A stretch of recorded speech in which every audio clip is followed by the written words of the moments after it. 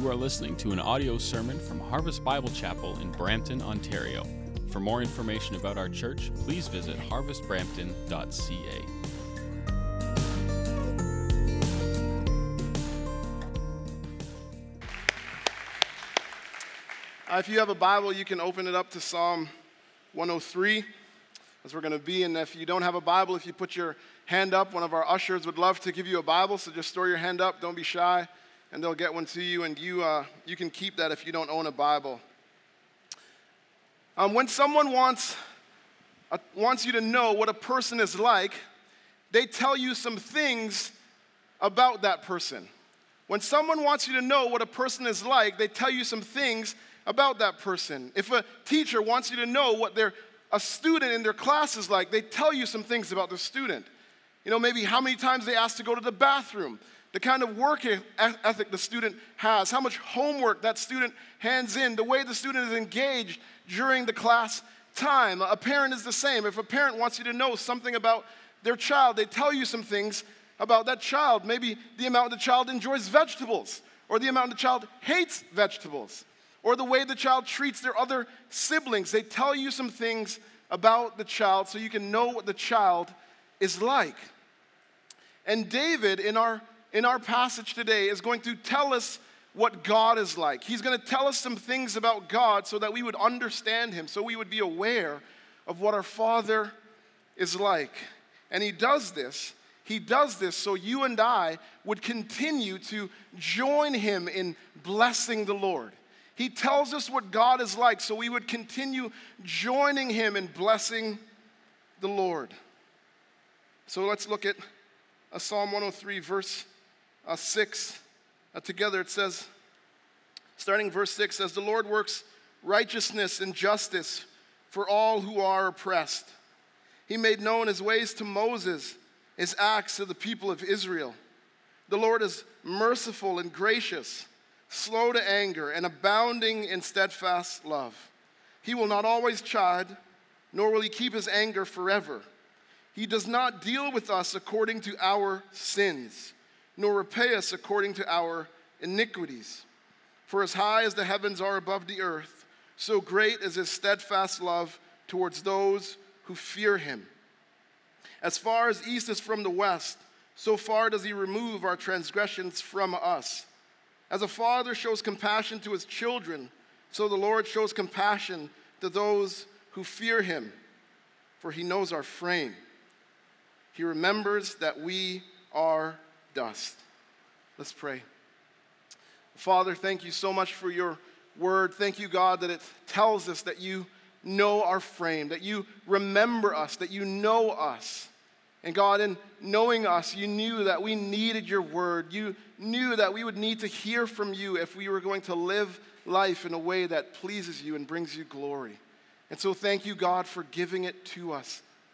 And God, I pray that as your word is open now, that we would get a real sense of what you are like, who you are. And God, the way that you feel about us, I pray that would come through my feeble words, Lord. You know how I feel in preaching, how weak I feel in doing this. And so I pray for your strength. Holy Spirit, I pray you would help me. And I pray you would help us listen and apply the truth that are here for us. I pray in Jesus' name, amen. Amen. You can write this down. Point number 1, God makes his ways and acts known. God makes his ways and his acts known to us. Verse 6, David says, "The Lord works righteousness and justice for all who are oppressed." When he says that the Lord works righteousness, he's talking about the fact that God makes right decisions for the people who are under oppression. That God makes right decisions for people who are oppressed. He does the right things for them. And that word oppressed is actually pointing back to the people of Israel when they were in slavery in Egypt. It's pointing back. Exodus 33, verse 7 says, "Then the Lord said, I have surely seen the affliction of my people who are in Egypt, and I've heard their cry because of their taskmasters.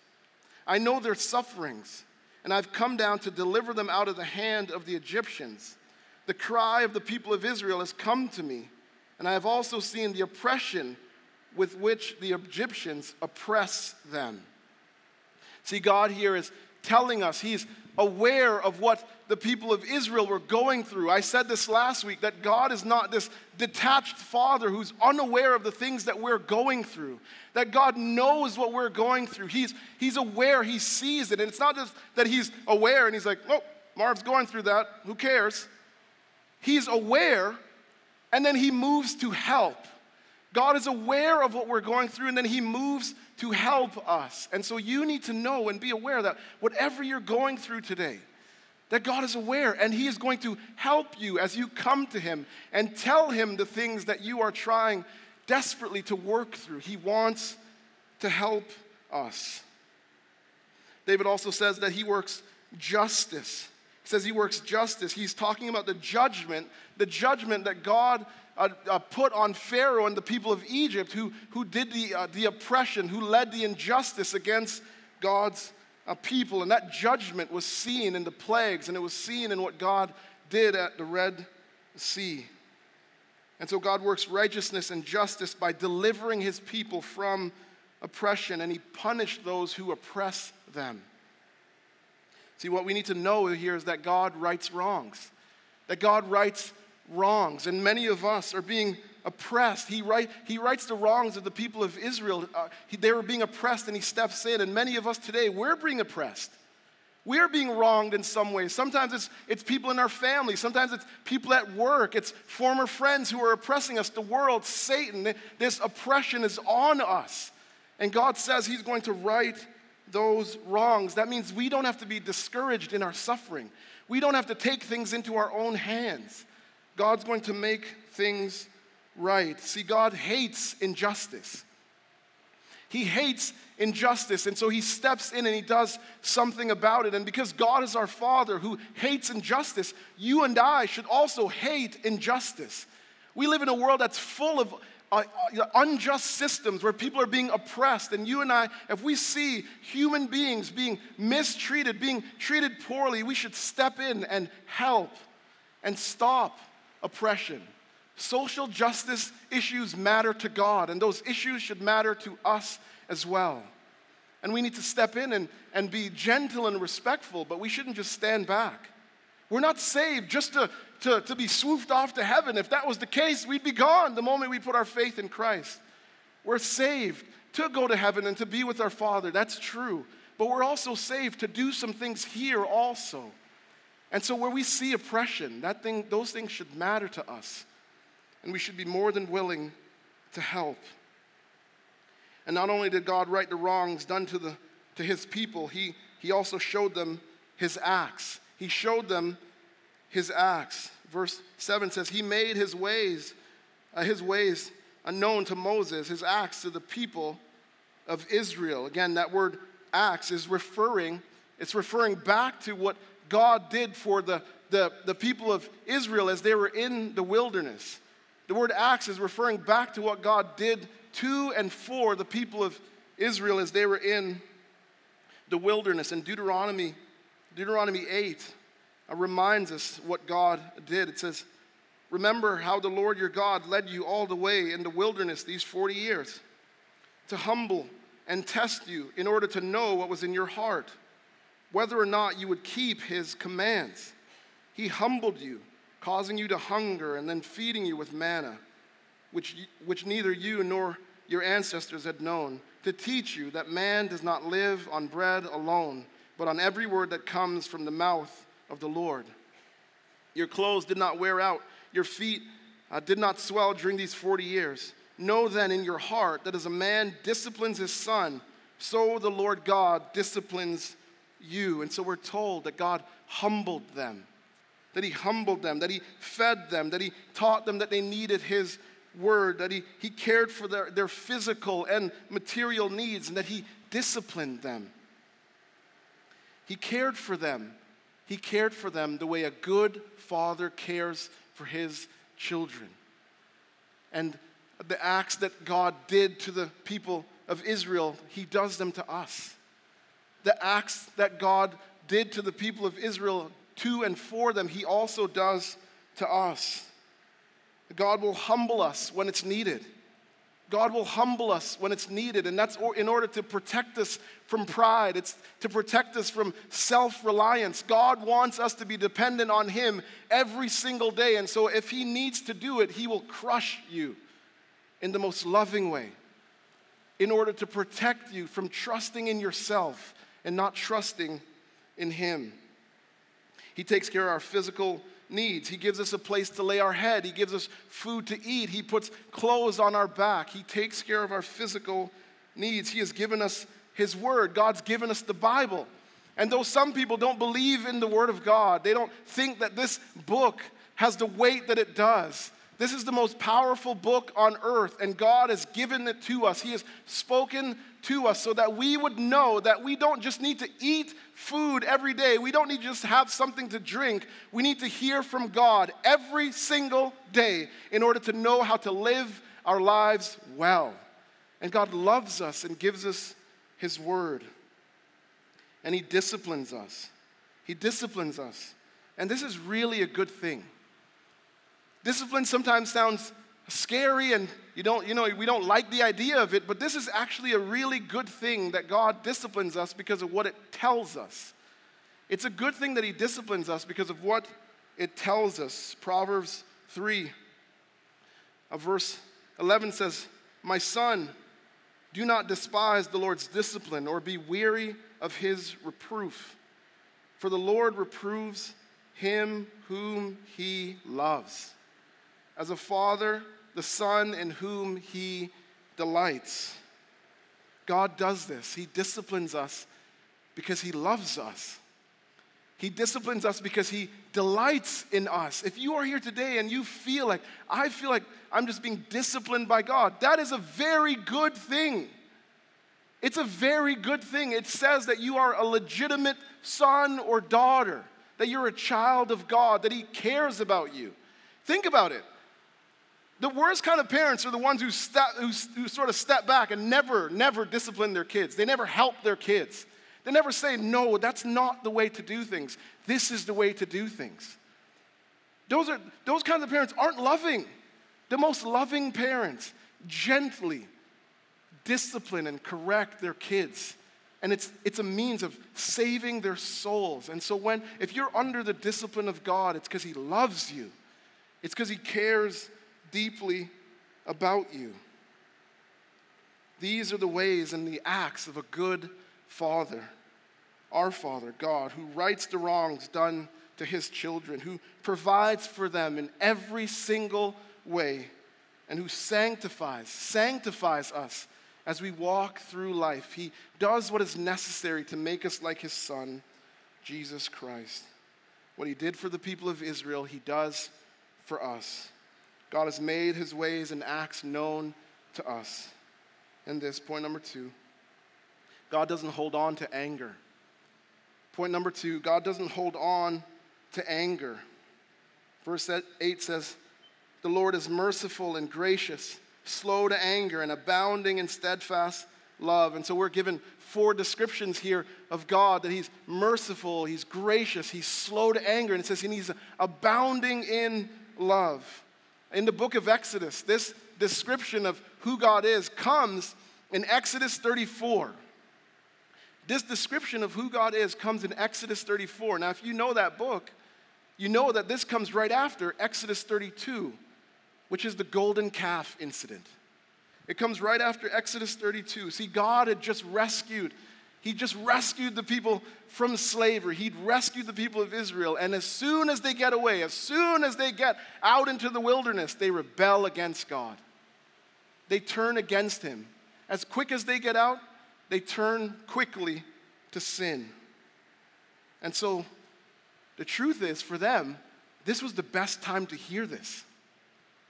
This was the best time for them to hear this description of who God is. This is like music to their ears, because this description explains to us the way God deals with His sinful people. It says He's merciful and gracious and slow, David says, to anger. Even though the people are quick to sin, even though they're quick to rebel against God, the Bible tells us that God is slow to become angry. He's not easily provoked. And this is where God is completely different than us. This is where God is completely different than us. We are quick to become angry. We are easily provoked. All it takes sometimes is a person cutting us off in traffic, and our anger flares up. All it takes is somebody saying to us the wrong thing at the wrong point during the day, and our anger flares up. All it takes is that person in the grocery store line who is checking out, but as far as you can tell, they're price matching every single thing in the cart. And they're not using the Flip app either. They're using all the flyers. And what happens? You just kind of feel the anger start to bubble just a little bit inside of you. Our anger flares up quickly. The Bible tells us that God gets angry, that he does get angry, but he's slow in getting there. And God gets angry because God hates sin. He gets angry because he hates sin. He hates what sin does in the life of his children. See, here's the thing about sin. It's deceptive. It's deceitful. Go home today and read the beginning of Psalm 36. It tells you about the illness of sin. Sin deceives us. It tells us that this is going to make you happy. This is going to bring you joy. And then at the end of it, all we're left with is misery, pain, and regret. Sin is deceitful. It deceives us. It harms us.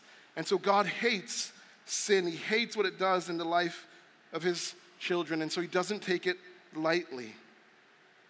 And so he gets angry. But even though he gets angry, God's anger doesn't last forever.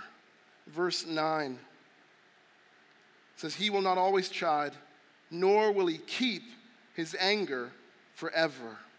To not always chide means that God will not always contend or dispute with his people over their sin. God will not always contend or dispute with us over our sin. The word keep means to hold on to guard something, to protect something. God doesn't protect anger. He doesn't hold on to anger. He lets it go.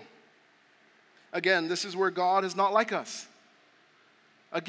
This is where God is not like us. We hold on to anger, where God doesn't hold grudges. You and I, we hold grudges. How many of us have heard stories of siblings who haven't spoken to each other for years because of something that happened when they were kids? And there's this anger there, and we hold on to grudges, sometimes just waiting for the opportunity to get back at the person who has harmed us. But God is not like that.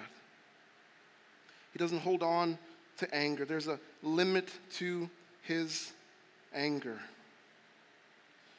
because of his massive love.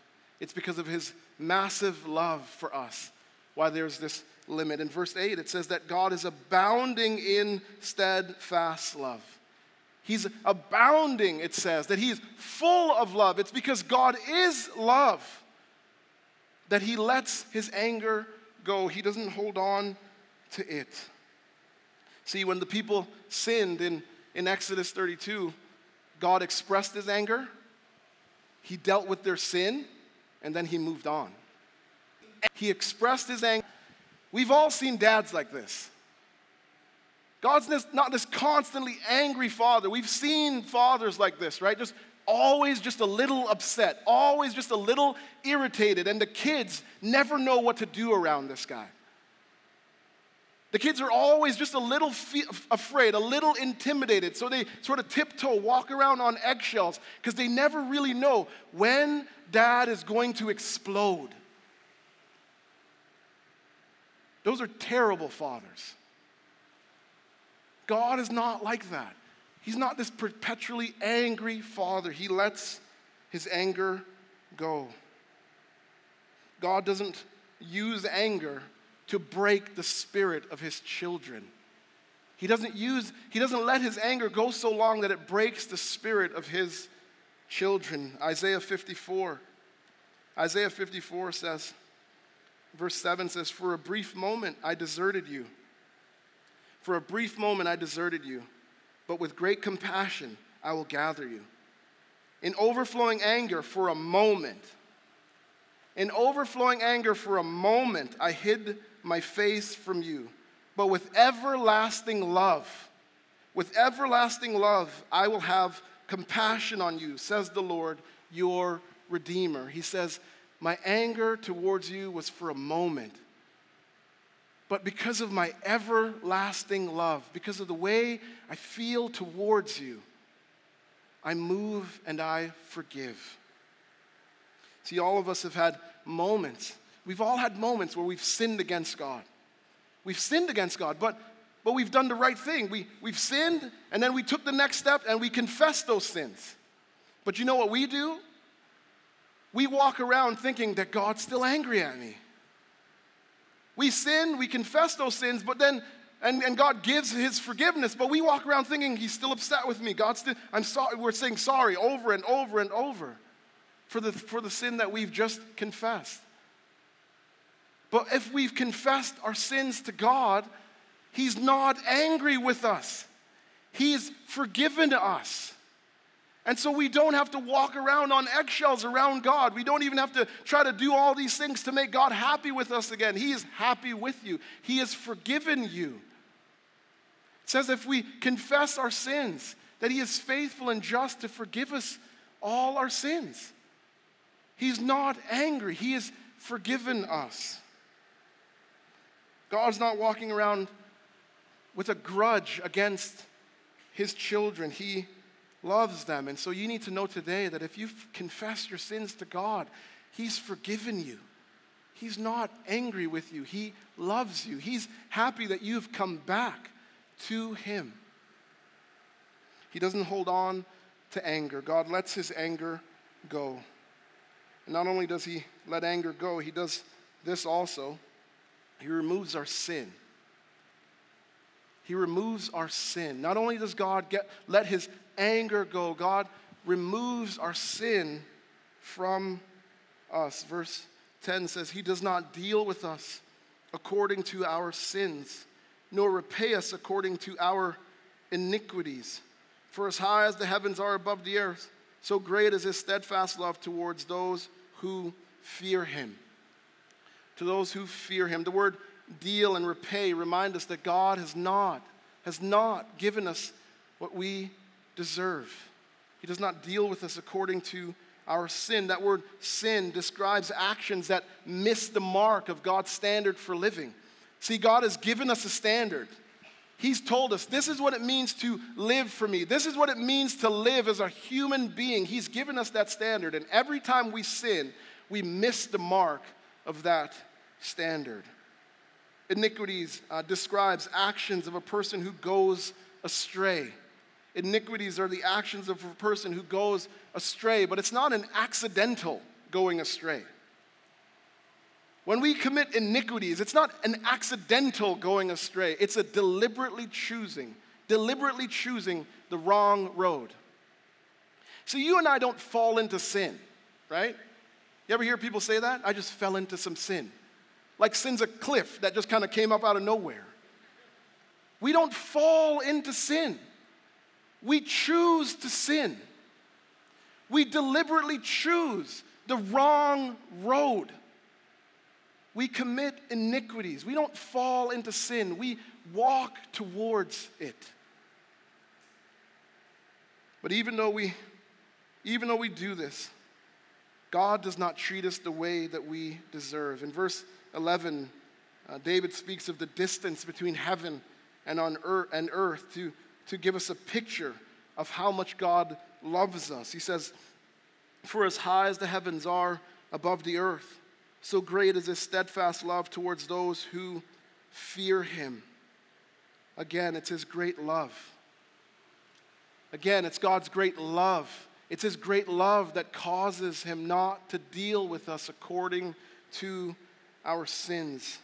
And notice here that this love is directed towards those who fear him.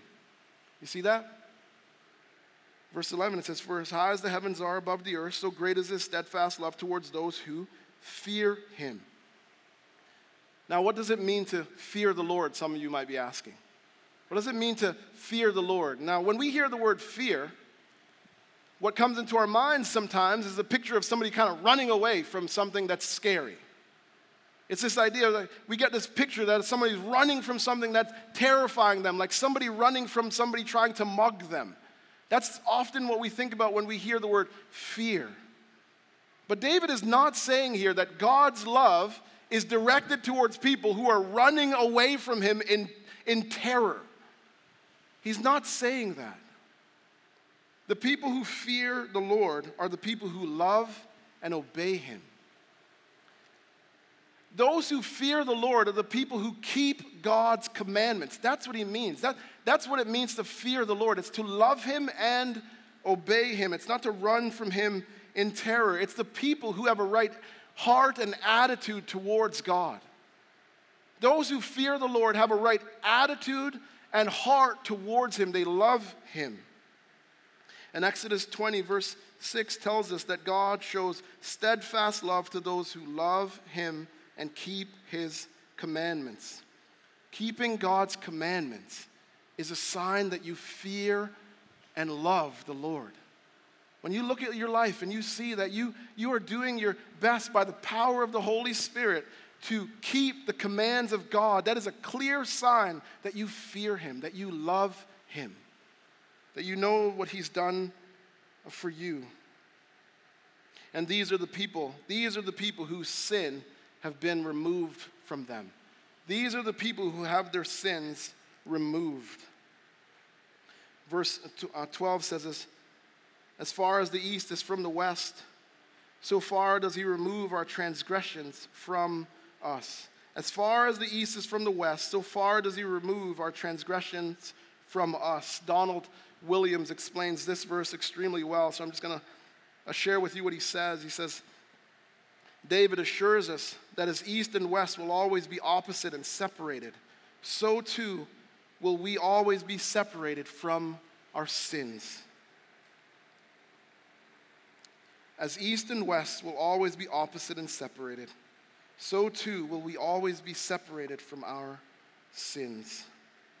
God removes our sin from us.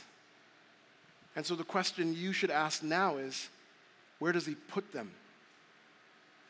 God removes our sin, our iniquities, the things that we've done on this deliberate road that we've chosen. He removes those things from us. And the question we should ask is, where does God put those sins? Isaiah 53 answers. It says, all we like sheep have gone astray. We have turned everyone to his own way. And the Lord has laid on him the iniquity of us all. All we like sheep have gone astray, and the Lord has laid on him the iniquity, the sins that we committed on this wrong road. God has taken those sins and he's placed them on his Son, Jesus Christ. And he paid for them on the cross. Our sin is removed from us, and our sin is placed on him, and he pays for them. And what this separation means is that we are always and forever going to be safe from sin's punishment. You and I will never go to the place that we deserve to go for our sins. We will never be eternally separated from God the Father because Jesus paid for those sins. And so we are safe from sin's punishment, even though sometimes we have to live with sin's consequences. We are saved from sin's ultimate punishment, even though sometimes we have to live with sin's consequences. And that's why when you run into someone who has been saved, they're like, I love Jesus.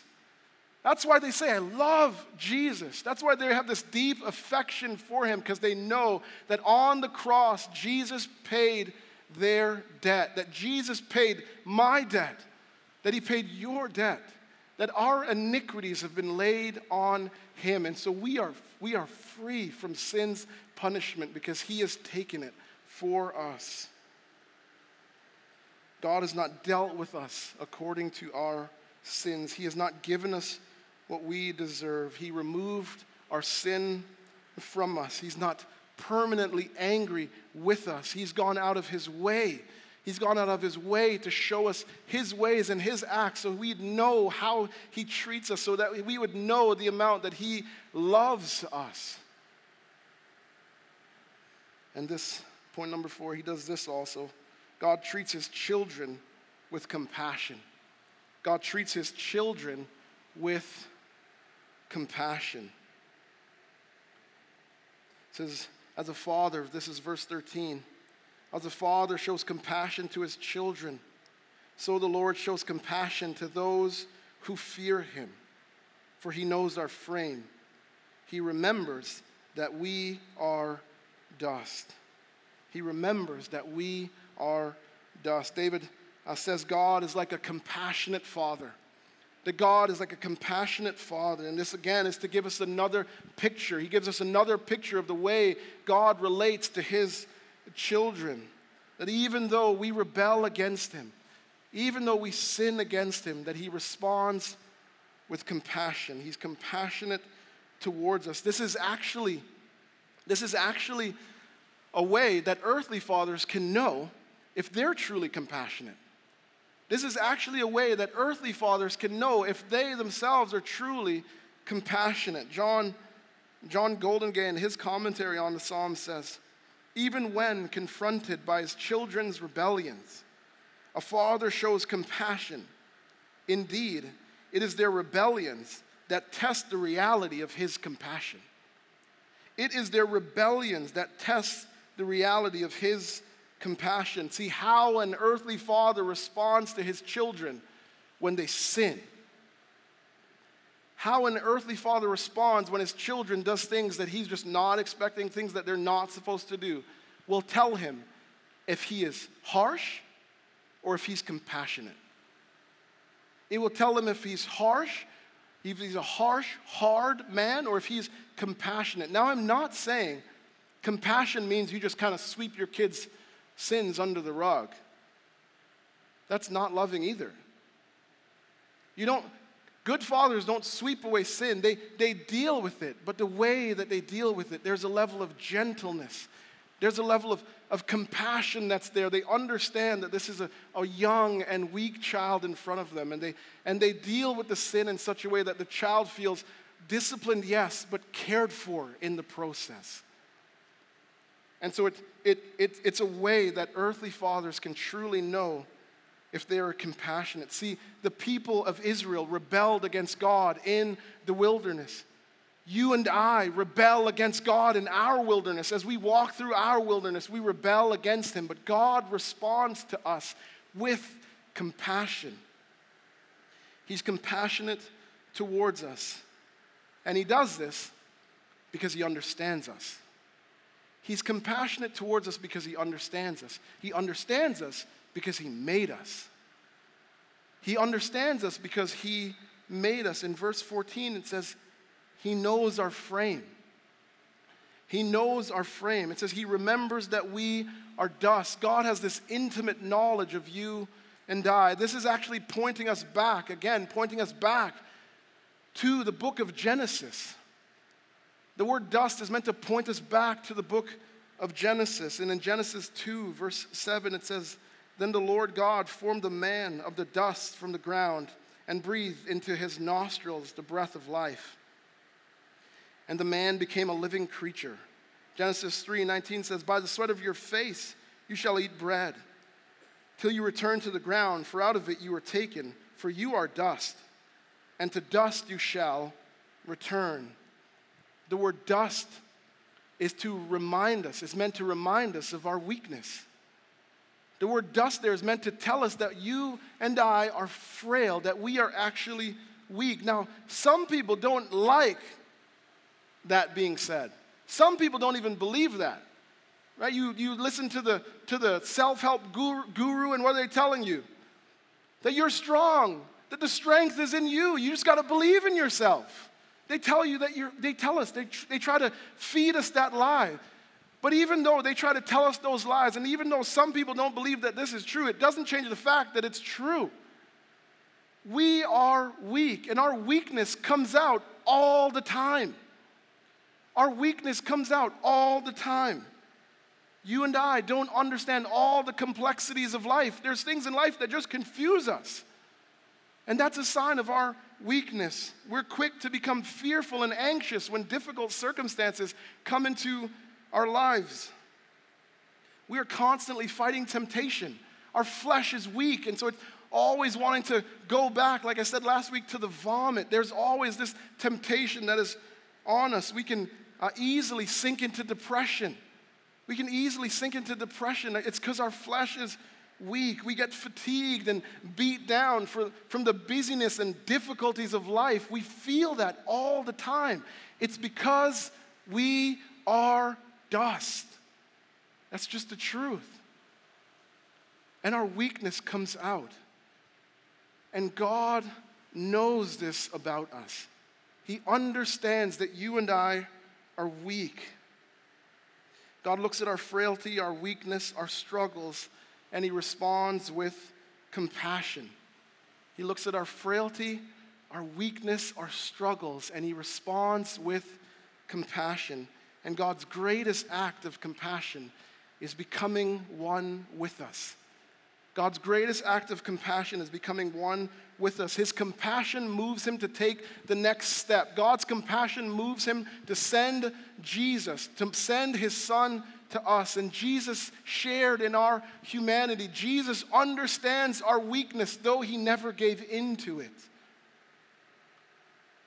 See, sin and life beats us up at times, but sin never beat Jesus up. Sin never beat Him up. And in Hebrews 4, verse 15, it says, "For we do not have a high priest who's unable to sympathize with our weaknesses, but one who in every respect has been tempted as we are, yet without sin." Jesus defeated sin for you and I. And He understands what we go through. And even though we are weak, though we are weak, when we put our faith, our trust in Jesus, when we trust in Him for our salvation, we can become strong because He gives us His Holy Spirit who helps us to walk through life and to live in such a way that honors and pleases our Father. Our hope lies in the fact that God has a Father's compassion. And sending Jesus to us is God's ultimate act of compassion. Because in our frailty, in our weakness, you and I were never going to defeat sin on our own. It's because we're dust. David tells us a lot about God. David tells us a lot about God. He tells us what God is like. And from everything that he tells us, the thing we should come away with is that God is a compassionate, loving Father. That God is a compassionate, loving Father who rights the wrongs done to His children, who doesn't hold grudges against His children. He's not constantly angry with us, who removes our sin from us. He's a compassionate Father who understands that we are weak. And so again we see why David tells himself to bless the Lord, and why you and I need to continue to do the same. Why we need to continue to talk to our souls, telling ourselves to bless the Lord, because He's a compassionate Father. God is a good Father, and we are His children. We are His children. 1 John 3 verse 1 says, "See what kind of love the Father has given to us, that we should be called children of God, and so we are." Children of God, and so we are. We are God's children. He is our Father. And you and I could never ask for a better Father. He loves us. He loves us and cares for us in every single way and shows us His love every single day. Let's pray. Father, thank you that you are a good Father. That you really, really, really love us. And God, I pray for the person who's struggling right now to believe in that fact, to believe that you deeply love love them, that they would believe that. And God, if they have not turned to you, that they would turn to you now. That they would turn to a good Father who will care for them for all of their life. And God, I pray for the people in this room who have turned to you, who you love so much. I pray, Lord, that they would know and never forget your deep affection for them, and that you are walking with them daily through the storms of life, that though we are weak, though we are dust, Lord, that you are with us and that you care deeply for us. I pray, Lord, that we would not stop believing this week in your goodness, that we have the best Father that we could ever ask for, that we are your children, and that you're going to care for us right up to the day that we meet Jesus face to face. And it's because of Jesus, Lord, that we can pray to you. Amen. This has been an audio sermon from Harvest Bible Chapel in Brampton, Ontario.